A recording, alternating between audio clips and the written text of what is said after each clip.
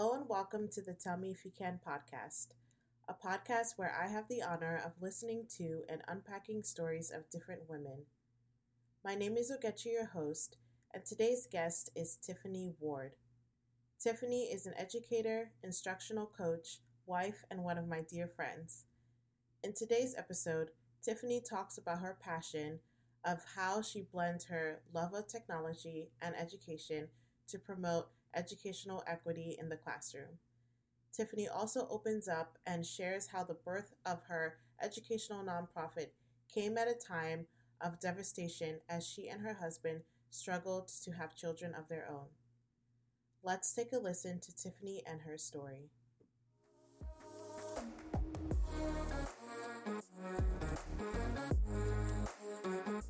Hello, Tiffany. Welcome to the podcast. For those of us that don't know who you are, can you give us a quick bio, who you are, what you do, and where you're from? Hi. Yes, absolutely. Thank you, first off, for just inviting me to be here and just to talk. It's just such an honor, and I'm really excited for just all your new endeavors. So I am Tiffany. I am currently a resident of Pittsburgh, Pennsylvania. I am originally actually from outside of Chicago. I came here in 2006 so that I could attend the University of Pittsburgh. And it's funny because I originally wanted to come here. Originally I didn't have any idea really where I wanted to go to college. So I just picked random places outside of Illinois and landed in Pittsburgh. I think I always tell people that Pennsylvania was my favorite. Do you remember those tests that we had to take in elementary school, like where you had to fill in the United States map? Yes. So Pennsylvania was my favorite because it was a box. So I was so like, easy. Yeah. I was like, I'm getting the point on that one. So I was like, let's apply to Pittsburgh. And so I applied and they offered a scholarship. And because I've always been fairly frugal, I was like, yes, I'm not spending money. So let's go. So hence here I am. My frugalness led me here. And I've been here ever since. So I went to grad school there as well. I went for elementary education and I started my first job working with the primary grades. And it's funny because the age of students that I've worked with as I've gotten older has gotten older progressively as well. So I started off my career with like kindergarten, first grade, and then continued like to the middle grades. And I am currently working as an instructional coach in a middle school. So it's funny. It's just gone from like the kids are just getting older as I get older, which is pretty cool. It's just awesome to see just kind of like the different turn of events that have occurred. I think that's really cool. It's like you have progressed, and each grade is a different learning experience and way to teach and educate. So it's not like it ever gets super boring. So you said you didn't really have an idea of where you wanted to go to school. You picked Pennsylvania because you liked the box shape. Did you always know that you wanted a career in education, though? No, actually. So when I first was applying to schools, I was straight pre-med. I was like, I'm going to go to school to be a doctor. So I always tell people this story that I saw a sign, like it was a literal sign on Pitt's campus. I think this was sophomore year because at first I was going pre-med. Then I think I wanted to be, I don't know, like a dietitian or something random. Then there was a sign for Jumpstart, which is part of the AmeriCorps program, and it had statistics on it. And so I can't remember the exact statistic, but it was about the number of words that students or kids hear or learn by the time they're like age 3 is significantly higher if you are a child whose family has more money. And being from where I'm from Evanston, Illinois, and it's a fantastic place. And everybody just had so many opportunities, at least in my opinion, for a good education, whether you were Black, white, Asian, whether you had a whole bunch of money or not a lot, you had opportunities. Like you had the chance to experience good teachers. Well, I did. In my experience, I had fantastic teachers who were doing culturally responsive teaching before it was even called that. So I just, it was weird because it was kind of like growing up in a bubble, but like a very diverse bubble full of opportunities. So I just assumed that, oh, it's like that everywhere. Like everybody's got opportunities. And so just looking at that sign, it just hit me. And I'm like, so the amount of just words that you're exposed to as a small child is significantly less if you don't have money. Like that's not fair. It doesn't make sense. And that's ridiculous. Like, I just feel like one's education shouldn't, and one's opportunities should not be stifled or taken away because of the color of your skin or how much money you have. So that hit me and I was like, cool. So I'm going to join this work in education and make sure that, it's not going down like that anymore. Like that's ridiculous. So that is what drew me into education, is just really wanting to join the fight in just giving kids opportunities. Like I just remember loving to learn as a kid, loving to learn from my parents and just from my friends. Like we just had these study groups that were fun. And I loved learning. And my teachers just made it so that we saw ourselves reflected in the curriculum, which I didn't realize what a blessing that is until I'm just grateful for my teachers every single day. And I'm going to have to share this with them because I swear I get emotional thinking about it because I'm like, they really gave us the opportunities of a lifetime. And it's just crazy to me that that's not what every child gets. So I know right now there's a lot of talk about educational equity, and I think there's definitely a lot behind it. You hear the word a lot, which is great. But I think there has to be some more defining of what that actually means and what that looks like and who's being invited to the table when we are making plans to establish that equity. Yes. Okay. So you've said a lot. Let me try to unpack some of this. Thanks. No, you said so many great things. First of all, shout out to that marketing person for Jumpstart, because whoever decided on those stats, they really, in marketing, they want to have an emotional response, right? That's the goal. Whether it's like envy, desire, anger, jealousy, whatever. And for you, the response was empathy, and also just it lit a fire in you. You saw an injustice just by those simple stats that were posted. And obviously, you did your research and understood more about what it would take to get into the field of education. But I love how your great experience wasn't enough. It was so great that you chose to hope that you can bring that to other students. Somebody might have had a poor experience and wanted to not have that experience for other kids. That could be their motivator. But you were in that bubble and you recognize that you were in that bubble, but you also recognize that every student deserves to have these amazing memories when they look back at their education. And I love how you said that you saw yourself reflected in your education.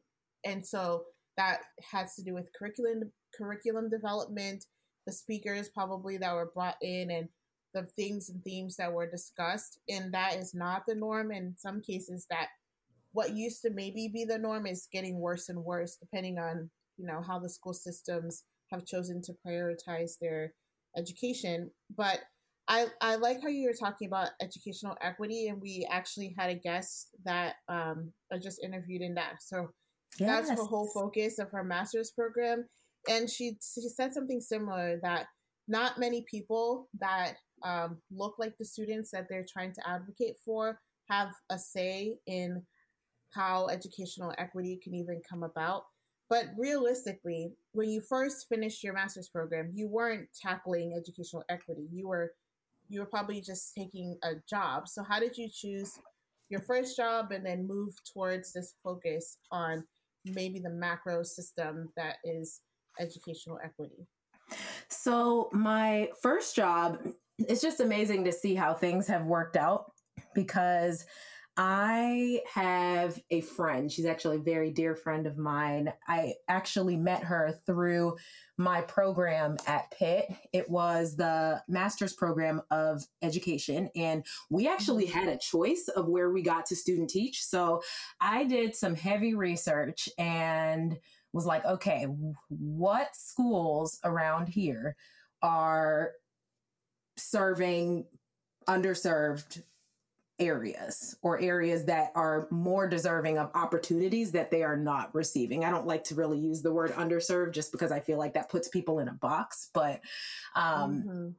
who's serving Black and Brown students, who are serving students who might not have like $1 million salary in their home. So I came across a school while I was doing my research, and I was like, man, this mission statement is amazing.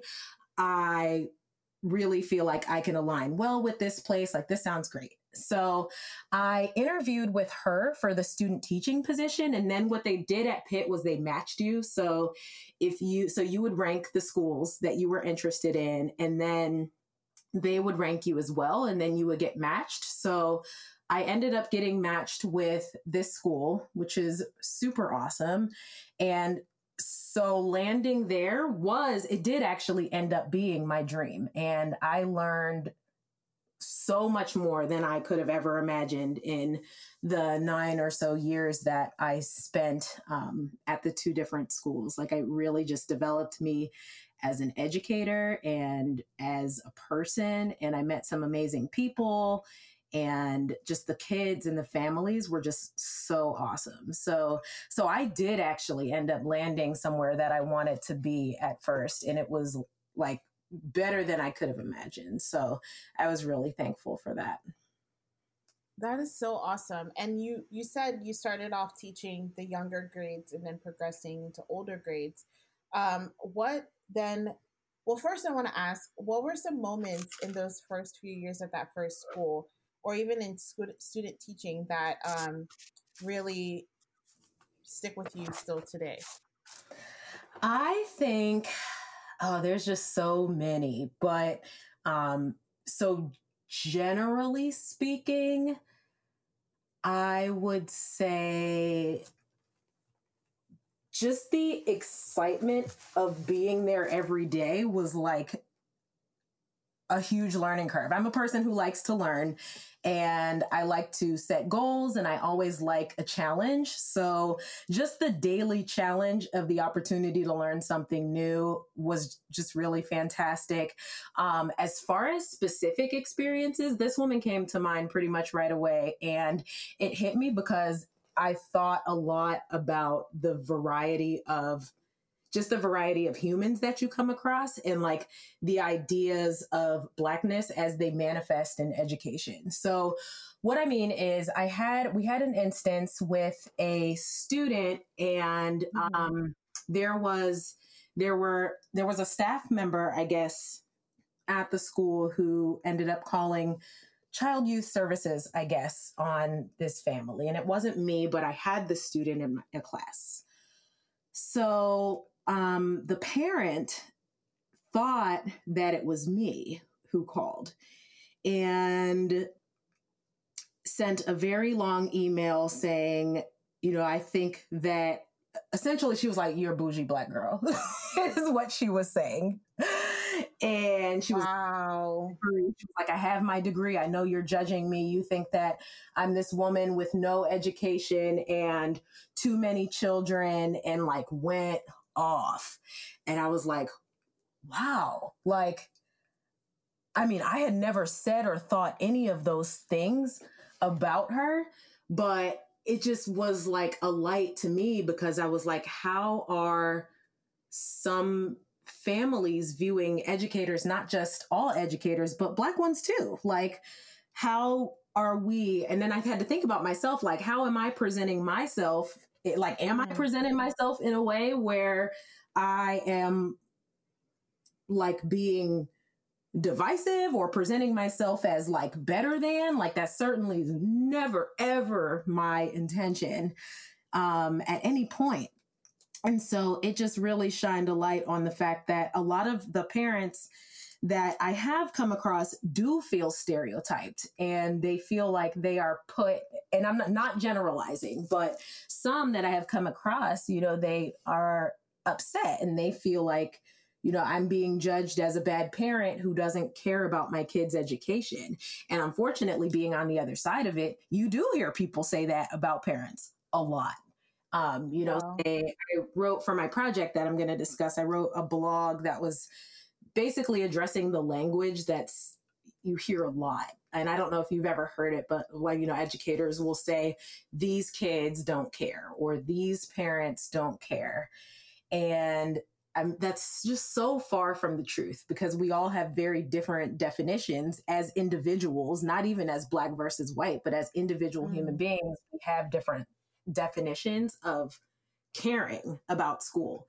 So that experience and that conversation has just really shaped me over the years, because I've wanted to just make sure that parents feel heard and that students feel heard, and that they don't feel like it's one of those things where we're swooping in to save them, but partnering with them. I think that's another thing that my teachers did a really good job of growing up. They weren't like, you could tell, they weren't feeling sorry for me, like, oh, poor Black girl, I guess we better teach her. Like, no, they were like, hey, we care about you. We're going to teach you because you're a human being.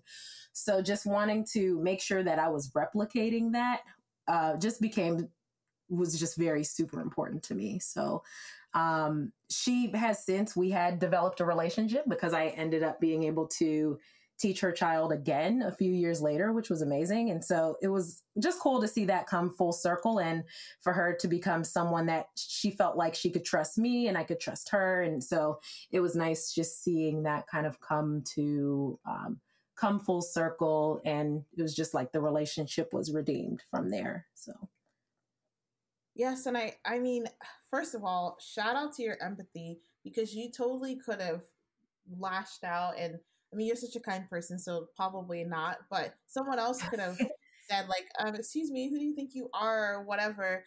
But you were very reflective, and you tried to see it from her perspective, and you challenge yourself. And I think sometimes when we receive negative feedback or reactions, we want to be combative or defensive, but sometimes if someone reacts negatively to you, yes, most of those reactions has something to do with them, but you perhaps could have played a role, or maybe Mhm. even you mimic the behavior of someone that has harmed them. So you may Mhm. never have harmed them, but something about you or what you might represent has mimics or reminds them or triggers a moment where they actually have been harmed. That feeling didn't come out of thin air. And I think when I've talked with parents of students of color, depending on their type of school that they're at, and when I've done my community organizing at schools, I've had conversations with parents where they're so frustrated, and you might have been the 10th teacher that they've encountered, and maybe 6 out of 10 of them have been rude or had some sort of microaggression experience with them. And so it was easier for her to assume the worst than to recreate start from the beginning with you in a positive way. But I'm happy it came full circle, and she realized that you were actually a partner and not an enemy in her child's education. Yeah, yeah. It was just really awesome to see just it become something that was fruitful as opposed to detrimental, you know. How do you feel when you hear those? Well, when you think of when you said these people or those parents don't care, and sometimes it's coming from either bias, unconscious bias, or it's coming from maybe they have had parents that didn't care, or like you said, their definition of care is so different. Some people are dealing with their version of caring is like, you have a place to stay and you have a table to do your homework on, and this is what I can provide for you, and I'm actually doing my best. And someone else's version might be being a room mom or something, and coming and doing extra time in the classroom. What do you say when you experience those or you witness those conversations amongst other teachers and educators? I think it's changed over time. I think my feelings have started with confusion. They've kind of gone from like confusion to anger to like inquisitive. So at first, when I first started teaching and I would hear comments like that, it was almost kind of like I was very naive because I was like, are people really like that? And then I was like, no, no, no. Because you do that thing where you try to give people the benefit and you're like, Yes. are they really being offensive? Am I being sensitive? When it's like, yes, they are being offensive. So at first, I think my feelings were confusion. And because of that, looking back, I'm frustrated with myself and I've had to learn to forgive myself because in some instances at first I said nothing because I was either shocked or naive. So early on, I didn't say anything. And then I think it became charged into anger where I was, speaking out and kind of having these conversations with people and saying like, why are you here? Essentially, like you are here teaching Black kids and your feelings, not even that comment like about these kids, but in addition, I'm like, you sound like you don't like them. So I'm not quite sure why you're here. So, I mean, my words to them were kind of like, why don't you go somewhere else? And I think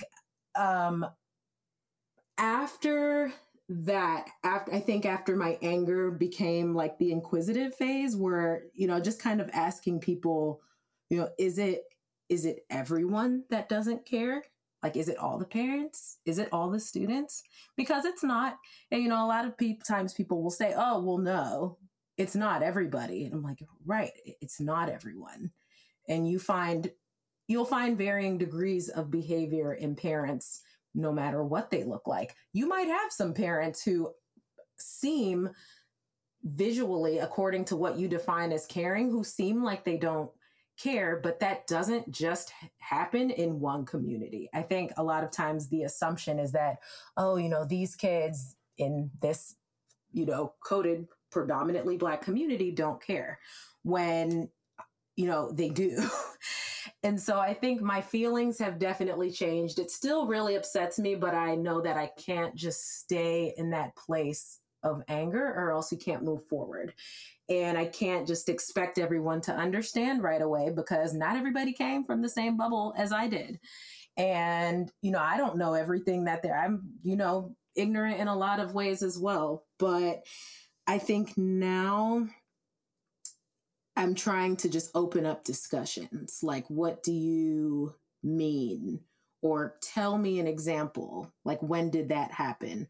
Or just, just trying to get to the root of the statement, because I think, if a bias is implicit, sometimes people really are not seeing it until you drill down and you ask, like, just tell me more about that, because I might be misconstruing it as well. They might not mean Black kids, like I could have misinterpreted. So just trying to ask questions instead of assuming. I think right now in the society that we're in, we're doing a lot of assuming, including me.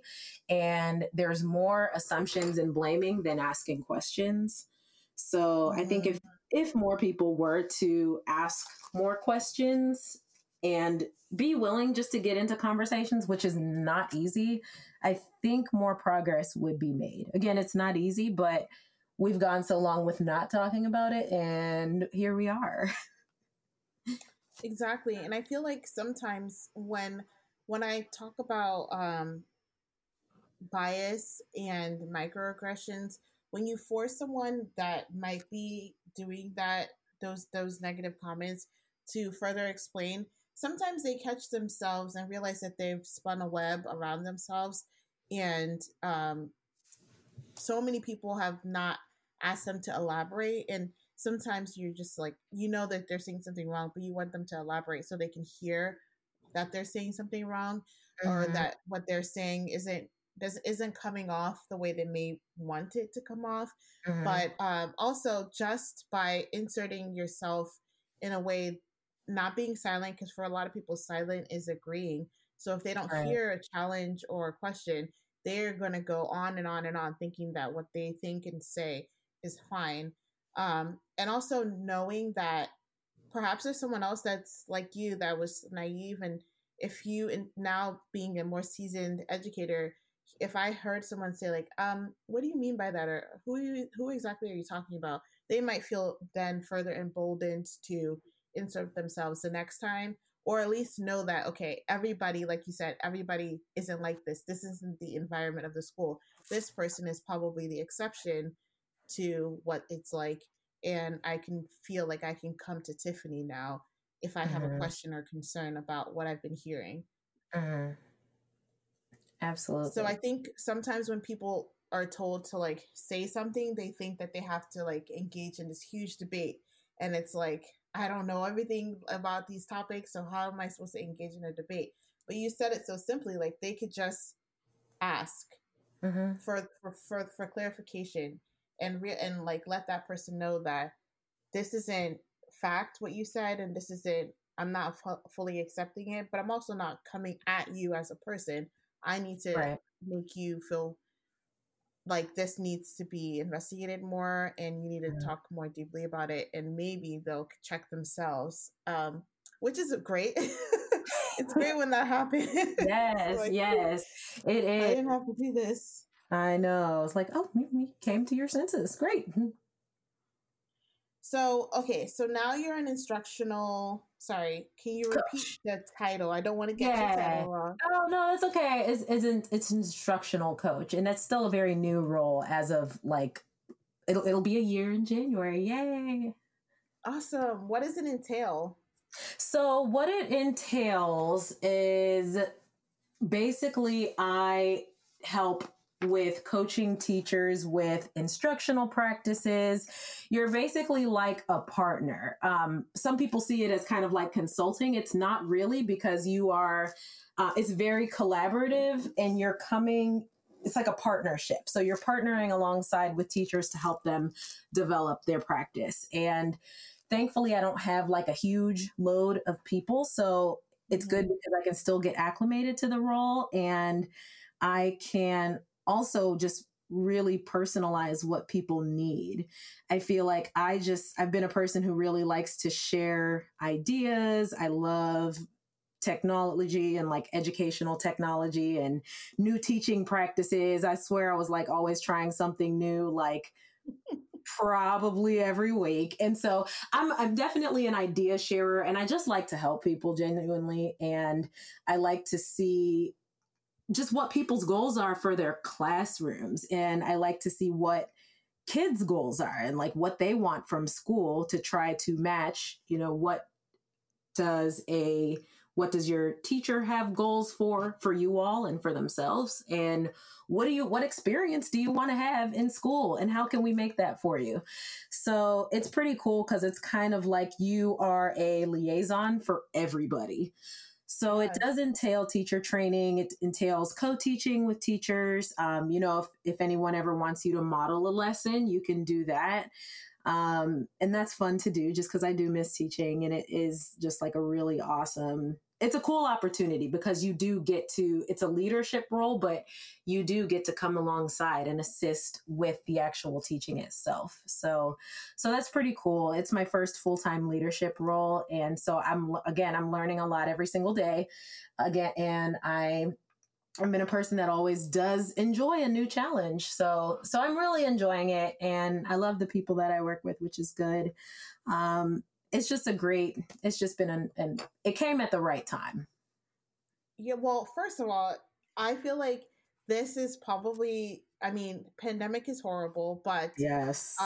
for someone that loves new technology and educational technology, this is probably the time for you to input some of the things that you've researched and discovered for yourself into practice in this new position. So, how has the pandemic and COVID affected your job and also affected the teachers that you work with? I think that it was a learning curve just in person. And Mm-hmm. then it was like, just kidding, we're not going back to school for the rest of the year. So we had to all learn quick together. And I think the big challenge for me is that I've never taught virtually before. So they are definitely the experts. And it's like I'm learning Yeah. alongside them. And it's never one of those things where it's like I'm the person who knows everything, like at all, like in any instance, COVID or not. But I think that COVID kind of forced us all into a shock. Like, I guess we had all better, I don't know, get on something and one working together, because it's been really, really challenging. And I think it's been hard. I think what was hardest for me and a lot of people at first was, nobody planned for this. So you can't blame anyone, but like, come March, and then, you had April, a little bit of time that passed, and then we began virtual learning.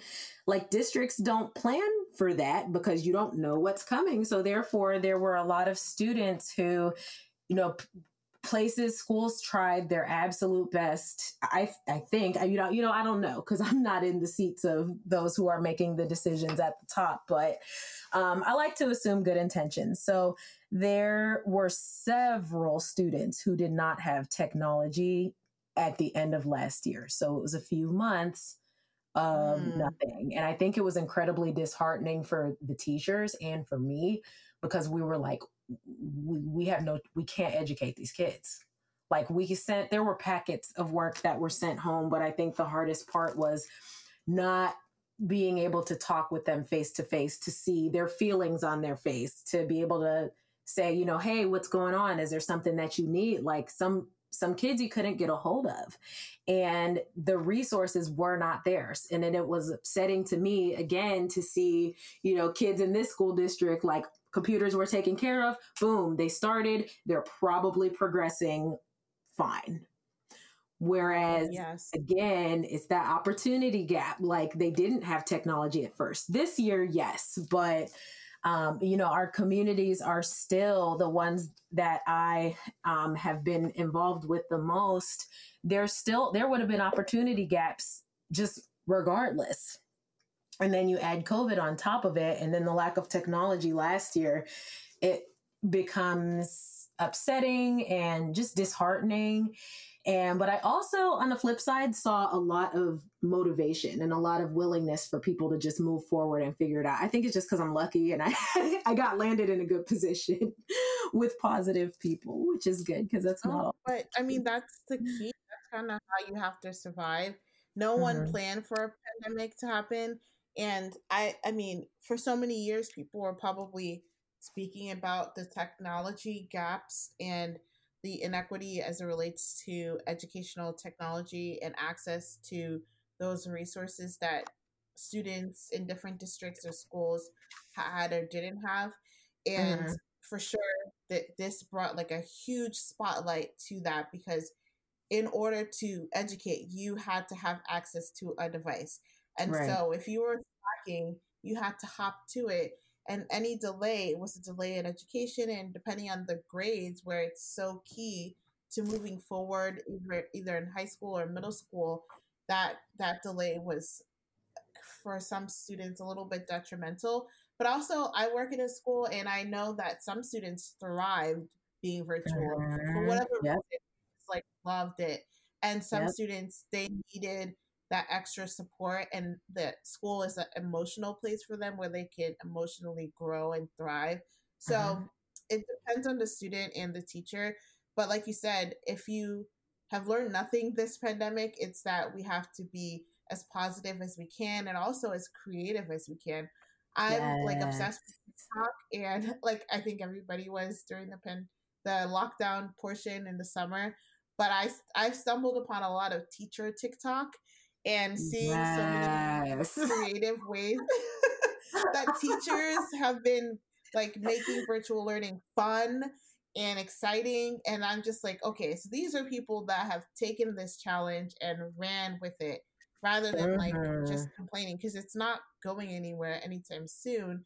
And we're seeing that even now. So 2020 for sure was and will be in the history books as a huge pivotal year for so many people. But I feel like we've had, like, if you look back at your time when you went to college, 2006, leaving home was a pivotal year, and then starting that first position. and then you got married. So, that's a pivotal moment. Yeah. And 2018 for me was a pivotal year because that was the year that I got married. I left the job that I was super unhappy with and really started to focus on my faith a lot more and figure out how I can incorporate that into my life. And so for you, 2018 was also a pivotal year because that's when you kind of shifted in your job duties and took more leadership roles. But also that change, it was a year that changed you in your family. So can you talk a little bit about that? Yeah, absolutely. So during that time, first off, I was starting to, like, speaking of COVID, 2 years ago, I started creating kind of this list of ideas. I don't know exactly where they came from, but I kept just hearing not a voice, but like wherever I would go, whatever podcast or whatever I was listening to was like entrepreneurship, entrepreneurship, entrepreneurship. And I was kind of like, I don't know anything about business, but so I had this list of things in my phone that essentially related around educational equity and bridging gaps between communities and all sorts of things, but they didn't make any sense. And I was like, I can't even describe this to somebody if I wanted to start a business because I don't have the words. Like I had all of the ideas just kind of like on one of those sticky note apps on my phone, but it was kind of like, I was like, I can't even put this in words. Like, this is not necessary. But it didn't, when I reread the list, it didn't make sense until COVID. So 2018 was sort of the time. It's funny because it's been 2 years of me having this compiled list of random stuff. But it now makes sense. And I've been able to kind of like dive into that more now.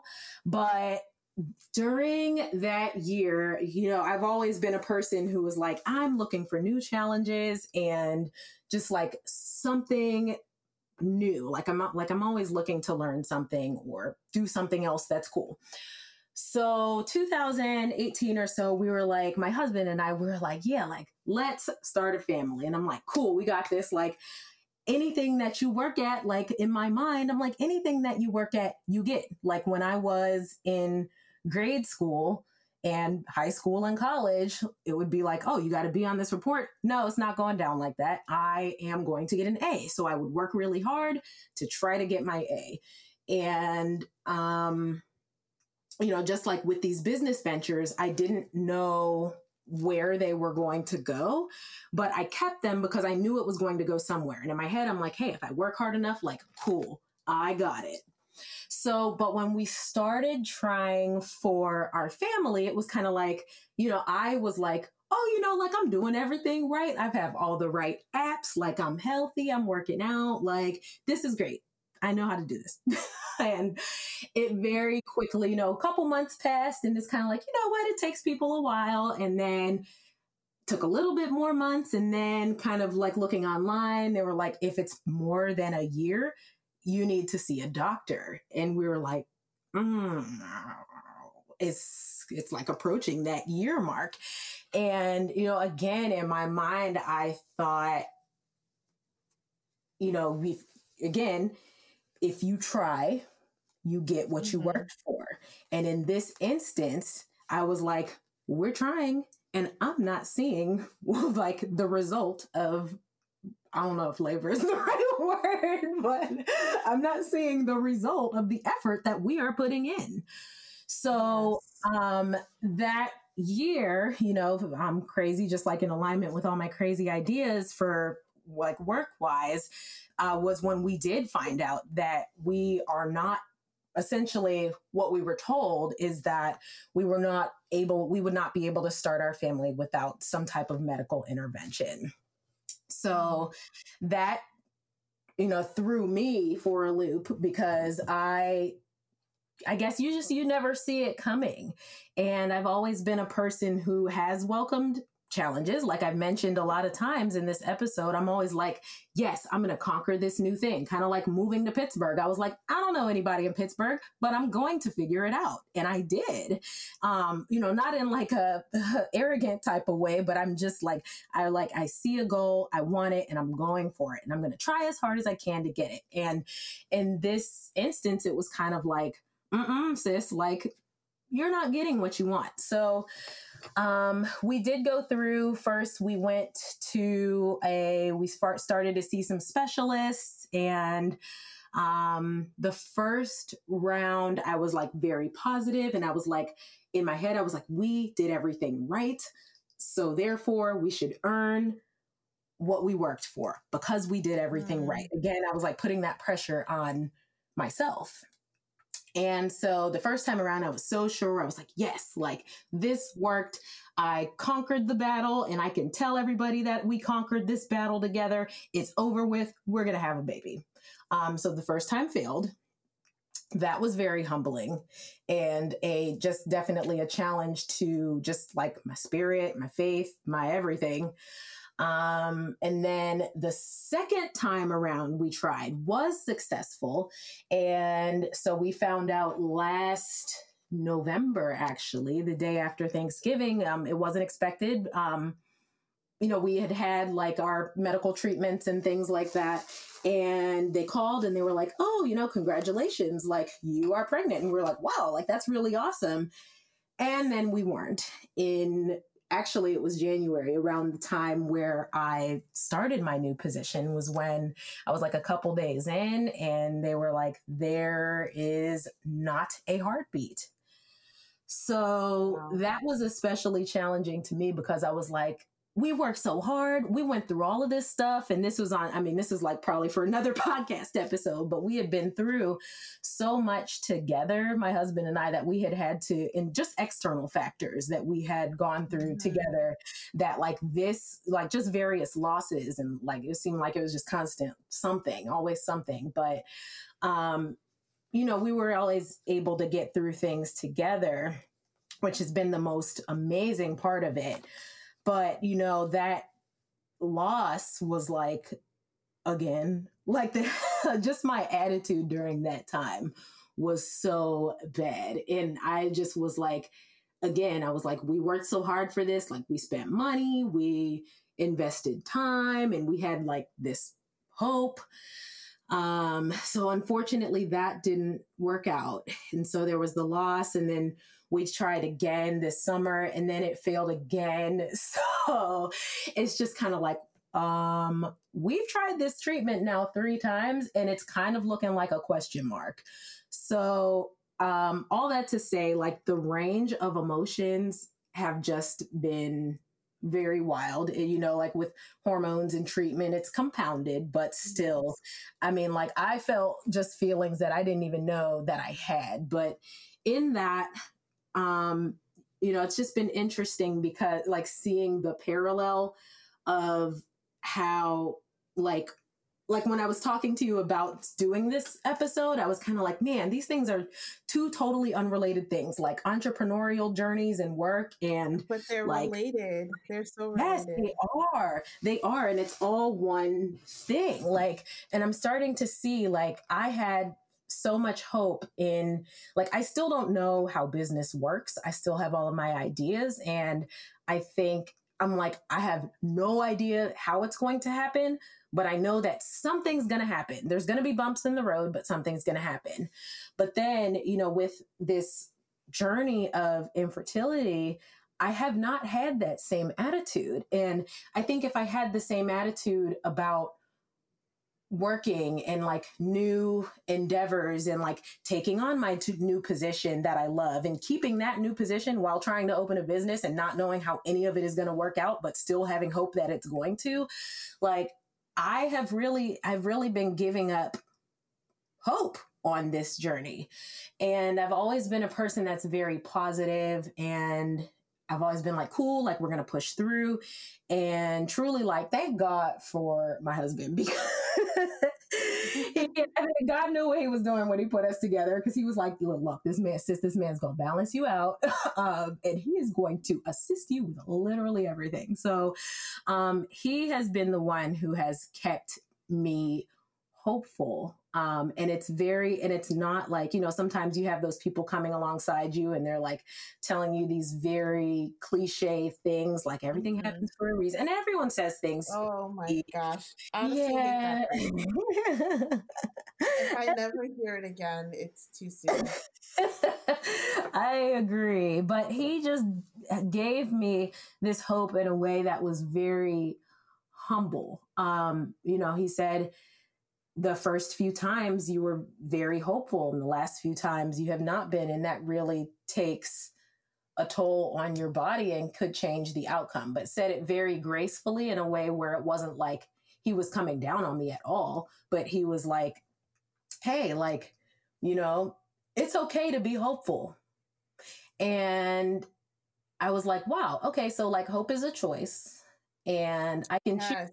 Like, I maybe didn't feel hopeful on my own, but I was like, he's hopeful. And like, it's going to be our family. So therefore, like, I can't just be selfish and sit in this space of a lack of hope just because I want to. Like, I'm not saying don't feel all the feelings. Like, yes, feel all the feelings, but I'm like, he's hopeful. So it's not fair for me to not be. So if anything, it's like, you hear like love always hopes in the Bible. And I'm like, I never really, it's like one of those verses that you hear a lot. And so you don't really internalize it.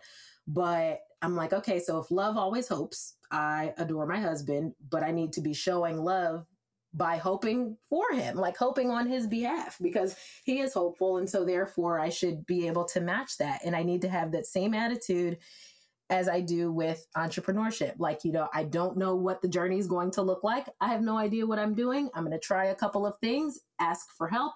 And at the end, I know that something good is going to happen. So I'm just trying to roll with that. It's a lot easier said than done, but I Oh yeah. think that it's been what has been keeping me afloat, along with Brett just being a fantastic human being to be married to. Well, yes, because this is a challenge.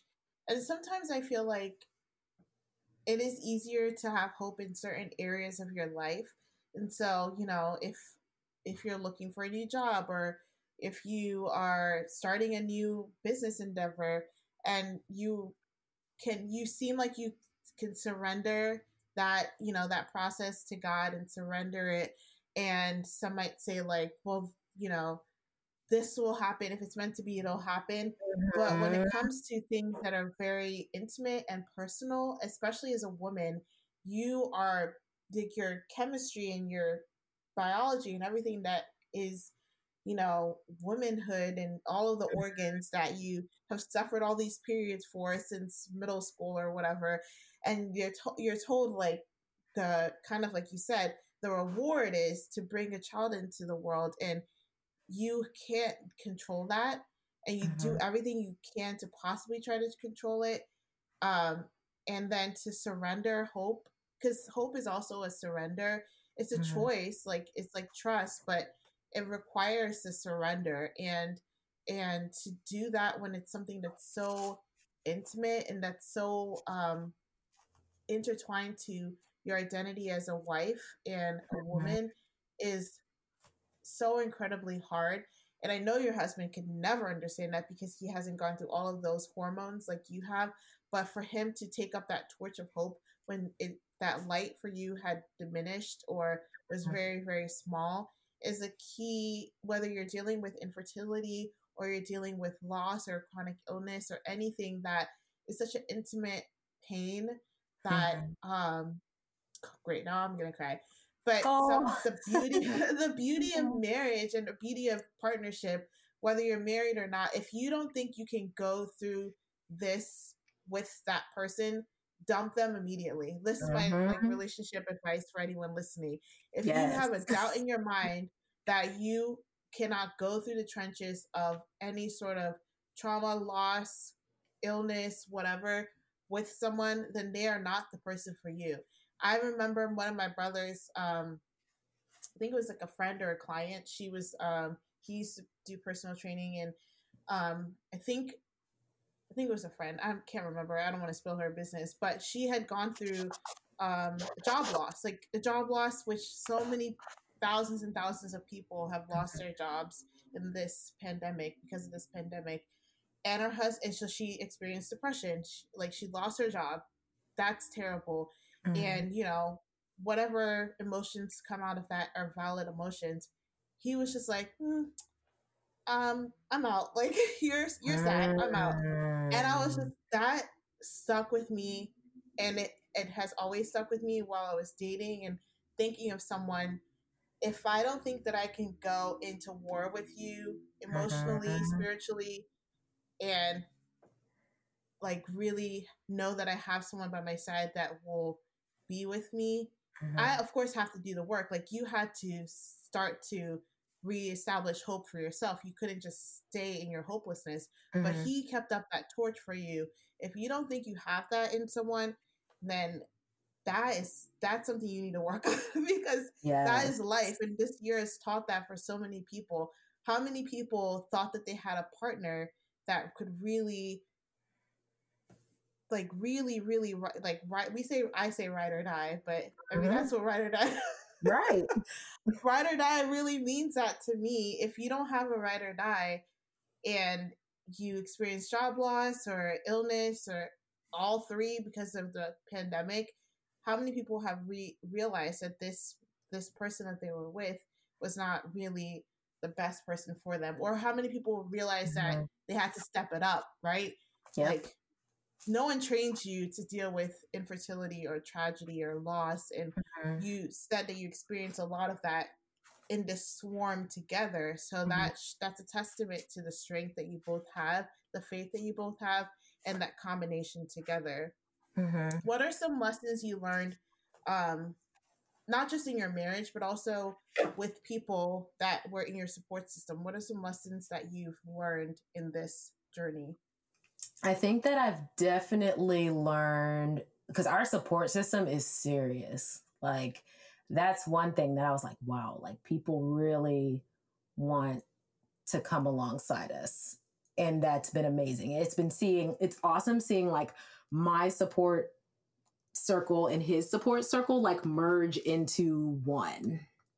And both of us are just so appreciative of the family and the friends that we have, who have just really been there for us over the years, whether it's just like to listen or to call or, drop off food, or we've just had so many people so it showed me just the magnitude of kindness that people have. I think there's a lot of lessons that I've learned. Another was definitely humility, because I feel like I truly, with all of these thoughts that I think that in the past where I thought that I could just, kind of like navigate any challenge, it's really not always the case. And it's prideful thinking to assume that we can just get what we want by trying. I think I saw something, it was like from Elevation Church, and it was like, you cannot get some things in your life, you cannot get by trying, but by trusting. And so I put that on a sticky note and was like, oh yes, because it was just very humbling that I cannot just try for everything. And I just kind of have to trust that it is going to happen at some point, or just trust that the best is to come at the right time. So yes, yeah, that's definitely been really, really helpful to me. And then also humbling in that I have had moments in this journey where I was like very spiritual and praying, and I was like, okay, I'm going to like read the Bible, see what it has to say about this. Turns out there's a lot, but then there have been moments, and I've never felt like this in my life, where I was like, I don't want to believe in anything. And the feeling that I had of just not wanting to believe in anything or hope in anything, I felt like a little bit of power in that, because I was like, I need to control something and I need somebody to blame. So therefore I'm not going to believe in anything. Like, I'm not going to believe in God. I'm just going to believe in nothing. Like, but that was just it's a very uncomfortable feeling to me, because Yeah. I've relied on faith to direct me in the right path for a lot of things. But I've realized that in the times that I have totally chosen to believe in nothing, I've had like the most divine experiences, which was very, very interesting. So I could tell you a quick story about that if you like. Yes. Well, what you're saying, it reminds me of some of my favorite, um, not necessarily believing in nothing, but what they experience is often called, well, is called spiritual desolation. You Yeah. feel so far away from God, right?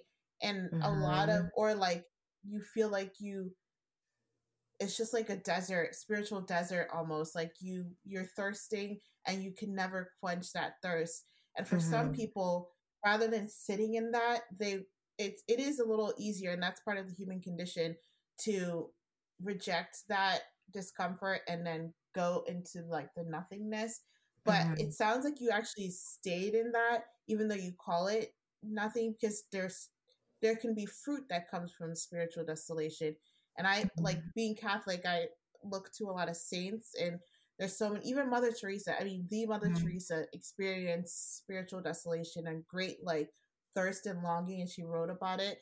And Mhm. so there is it's really, maybe this is a cliche phrase that some people don't like, but there Mhm. is beauty in suffering, and I truly believe it, because I would not be who I am if I didn't experience some of that beauty in the suffering. But Mhm. also, when you were talking, I was thinking of a vision of a landscape of mountains. Walk with me here. What I So was going to say was even crazier. So go ahead. so there are mountains and you're hiking, and so in this year you're like making progress in your job, you start this new job, and you're trying these treatments, so you conquered a small mountain, but there's still greater mountains to conquer.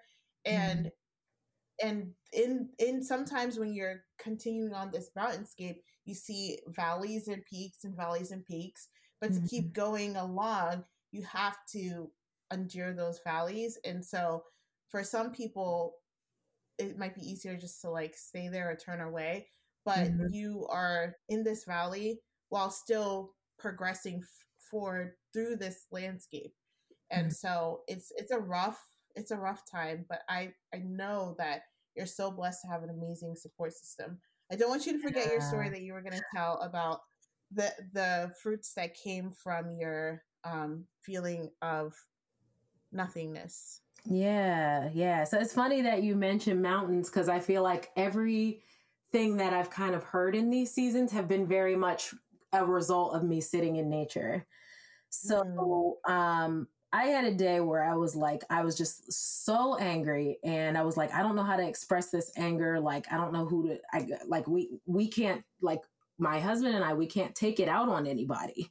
So I just was like boiling with this rage, and I'm like, I'm not like an angry person. So it was very uncomfortable. So I was like, I am, I was like, I was just struggling with I guess the suffering, and the fact that it just seemed to be so much compounding, like, and it, on top of the infertility, we'd have various losses. Like, my husband lost his mom that I was close to, um and we've had like parents that have gone in and out of treatments for cancer. So it's just been like a lot of stuff for us. So just Mm-hmm. providing some background for listeners, like, we've had a lot of things.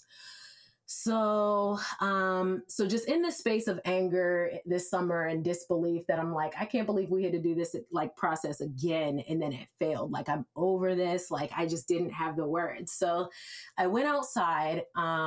Before I went outside, it was almost like my thoughts were cut off. So we live in the woods, not in the woods, but like amongst the woods, I guess.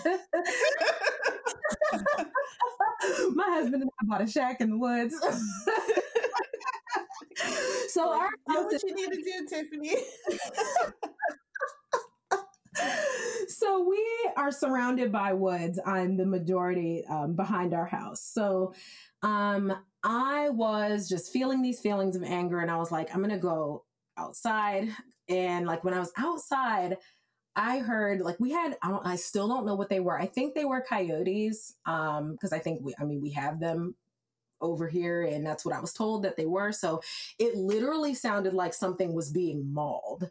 Like Oh these my sounds gosh. were insane. And I was like imagining the worst. And I was like, because we have so many animals around.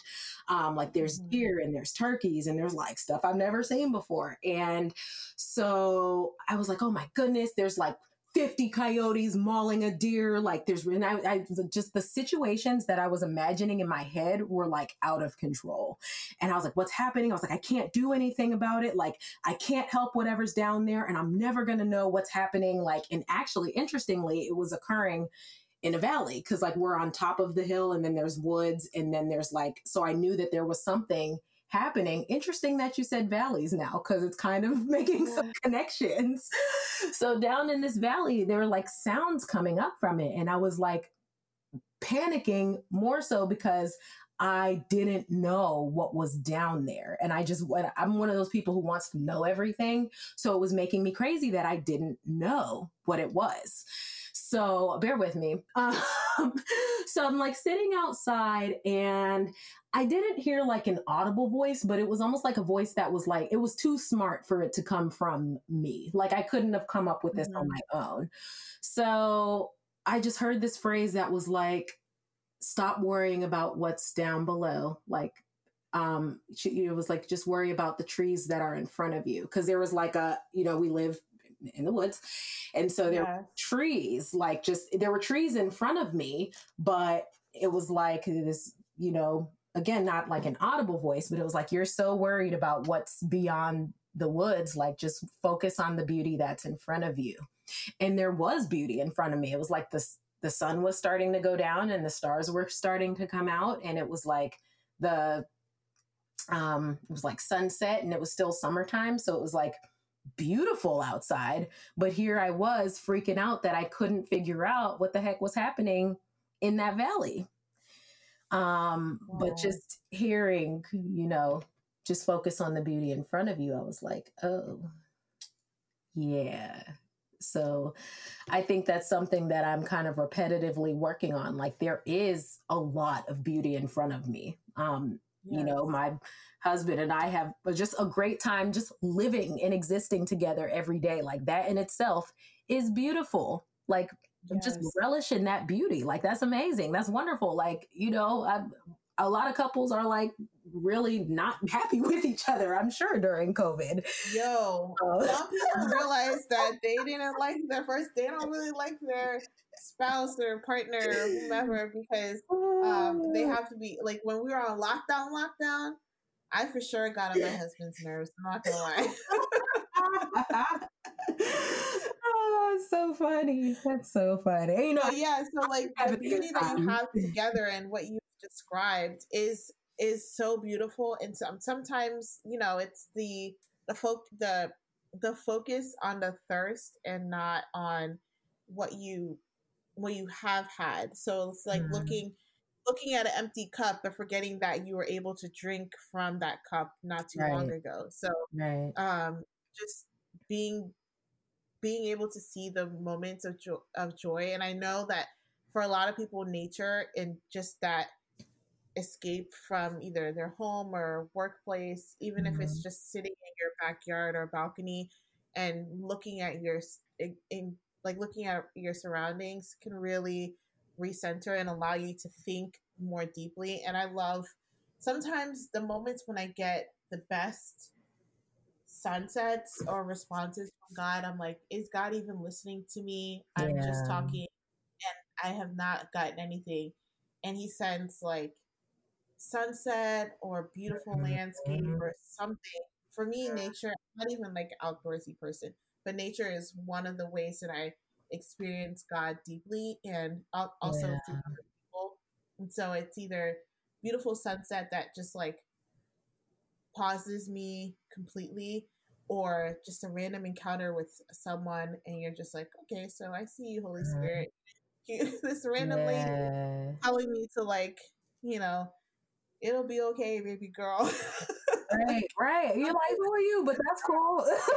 For this profound message, or even like the kids that I work with, they'll say something and I'm just like, you don't understand how like I needed to hear that, but I'm like, I'm Yes. not gonna cry in front of you, seventh grader. But thank you for this. Right.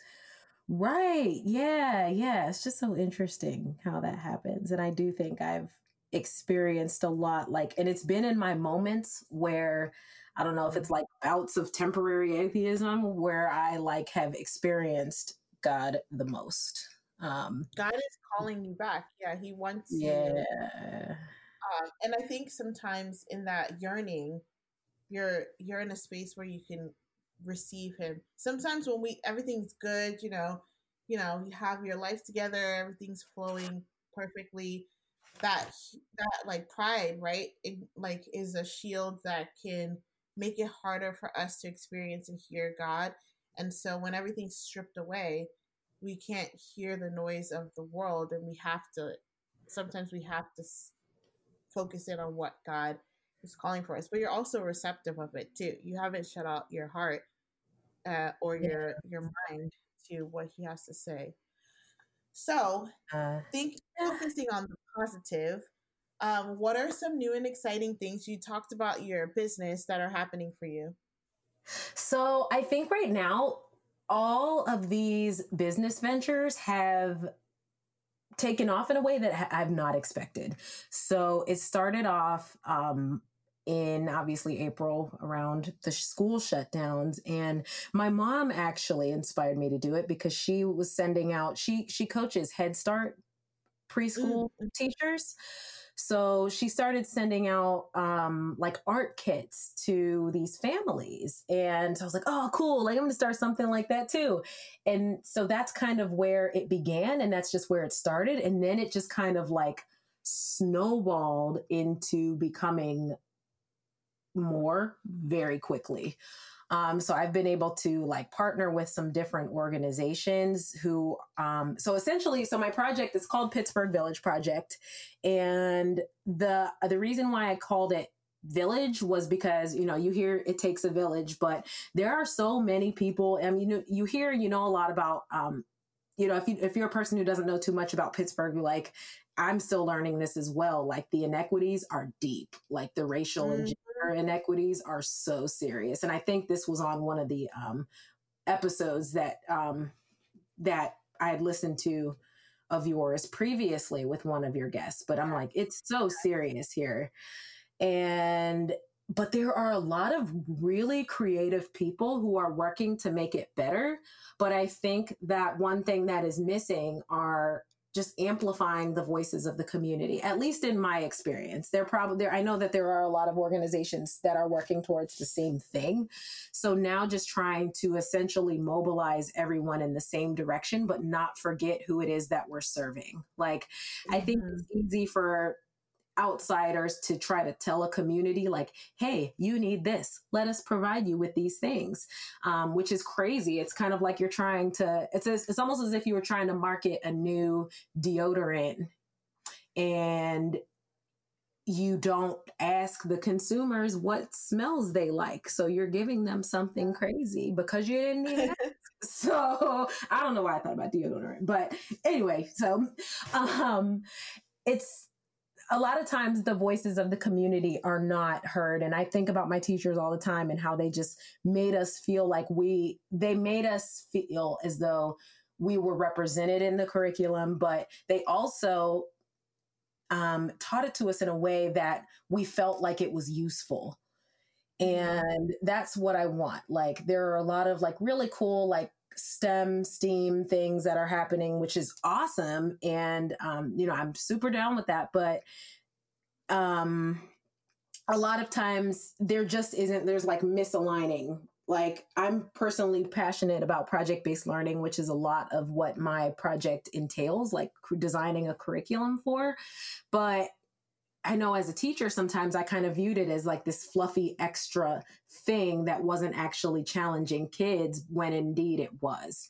And there's so Yeah. much of focus on just in the system on test scores. And I'm like, okay, so we can train kids to take a test all day, but are they going to know like what's ultimately going to stick with them is the experience. So like when did you use those fractions to double the recipe in class?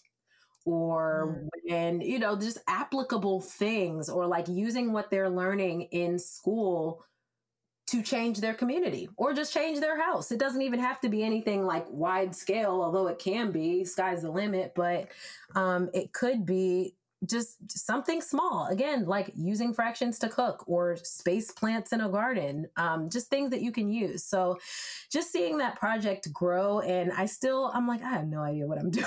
It's like I do, but I don't. But being able to accept the help, and then in some ways too, I've been able to partner with ideas for my husband because he's in the same field. So just being able to like ask him for ideas and like So even partner on cool. some ideas, I'm like, that is so interesting. Like there are just so many reasons that you just see over time why, like, and not just work related, but why your spouse has been like divinely chosen for you as your spouse, because it's like you just see so many parts of your life just coming together. So that's been just the project itself has been pretty exciting right now. And again, it's like I don't know what's going to happen next, but I'm willing to accept whatever those steps are. And I'm still really enjoying my job. So being able to do both of those things and continue to do both of those things in tandem. Again, I don't know what that's going to look like because it is a lot of time. Like I plan on keeping my full-time job on top of this, but it's like you never know where it's going to go. And it's just exciting Yeah. because it's like people have been taking a chance on me that I don't even know. And even people that I do know, like they're like believing in me when I'm kind of like, oh, I'm still figuring it out. But it's cool just being able to feel believed in and supported. So I would definitely just say that's a high. And then, of course, just this COVID season is like a hot mess, but I'm just really thankful that I have my husband and our families and our friends, because just that time that he and I spend together every day is like so wonderful to me. And it's great, like just being able to like end the night and like hug and be just happy to have each other. It's just like a daily rose, a daily happy thing. So Oh, that's really so, I exciting. love it. That's so beautiful. And I love how, like, well, you just seem so, like, free talking and, like, just calm and easygoing and happy when you're talking about it. You said, like, I don't know what I'm doing, but you do. You do know what you're doing. And I think that it's just going to organically grow. And as you, anything that's like community based and project based, it always evolves. It's never, the first formulation is not what it's going to look like 5 years down the road. And I love that you still love your job and have this like passion project that is growing. And I can't wait to see how it evolves in the process. I did want to say if anyone wanted to learn a little bit more about inequities that exist in Pittsburgh, go ahead and check out episode 15 with Ashley Coleman, Yes. who is an So good. amazing guest. And she has done community organizing and she actually served on the school board in Pittsburgh. So she has a little bit of that insight as well. So go ahead and check out that episode. So But good. this is the part of the program that I call Roses and Thorns. And you kind of spoke about some roses, so you can skip over the rose if you want to. But a rose is a high point of your week, and a thorn is maybe a bump along the way or a valley along the way. Yeah. Let's see. I think a rose is just like, despite all of the challenges and things that, we're still just in like a challenging season as far as this battle and just trying to figure out if how and if our family is going to begin. I'm not going to, I shouldn't say if, I shouldn't say if I'm being hopeful, when our family will begin. Although that's been challenging, just still every day being able to find joy together is my rose. I mean, just being able to sit together at night and like watch a show on Netflix is like, it seems so simple, but that time is just so valuable to me. And we do it all the time, but it's like still like a highlight of the week, and everything still feels very even keel. Like, despite the fact that like, yes, this is still a challenge for us, like it's still a good week. Like, I'm like, hey, this is a blessing. Like, I still enjoy my job. Like, we still have a great time together whenever work is over, and we still get to do work together at home. Like, I'm upstairs, he's downstairs. Like, there's just a lot to be thankful for. So I think just remembering to be grateful and just having just an even keel week, I'm thankful for, because you don't realize how evenly things are going until they're not. So I'm thankful for the evenness of this week. That's such an underrated rose though, because with so much craziness, sometimes the consistent calm moments that you can look forward to every day or every week have been like, before you might take it for granted, but now you really, really appreciate it. And like you said, you guys have gone through so much. And so those moments together are really precious. And I think they make it even more precious. And for me, I don't think I really appreciated quality time as much as I have now. And so when I'm eating, I'm like the queen to be on my phone. Right now I have like 3 different screens in front of me, and I Yeah. could have a fourth if I wanted to. So, a million tabs. But I know for my husband, he really values my undivided attention, and he works a lot and Yes. works very hard and long, Yeah. long days. So when he comes home and I'm like, we're eating dinner together, if as much as I possibly can, I focus my attention on him. And so like those moments, catching up, finding out how you're doing, because I found that sometimes you can just, hey, how's it going? Here's dinner. We eat dinner in front of TV. Right. We're not really like talking deeply with each other. And Mm. so being forced, to be at home together, and at some moments not working, so you like had nothing to do, no place to go, no ways to fill your schedule, you force yourself to like relearn each other a little bit. And so i Yes. I completely agree. And what about a thorn? What's been a thorn for you? I think a thorn is just like for the holidays, like we usually get a chance to go back and see my family in Chicago. And just like with the COVID season, like we're not going to be able to do that. And that to me, I'm just like, oh, like it's just so hard. I'm like, oh my gosh, like my family, I just want like mama food, like just You have a big family.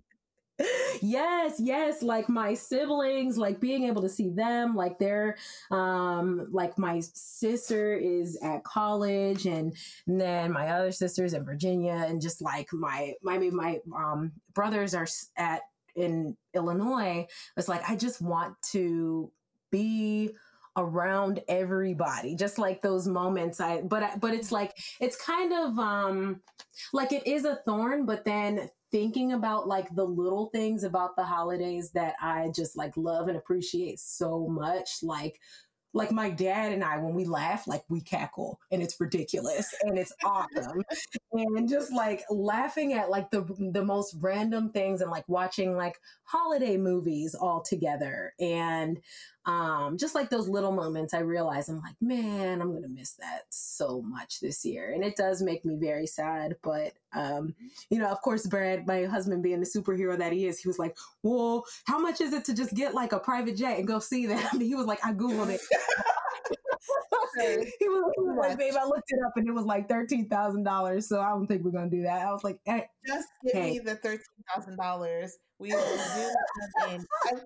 If I even thought of doing that, my mom would have been like, girl, you could have just given me the 13,000.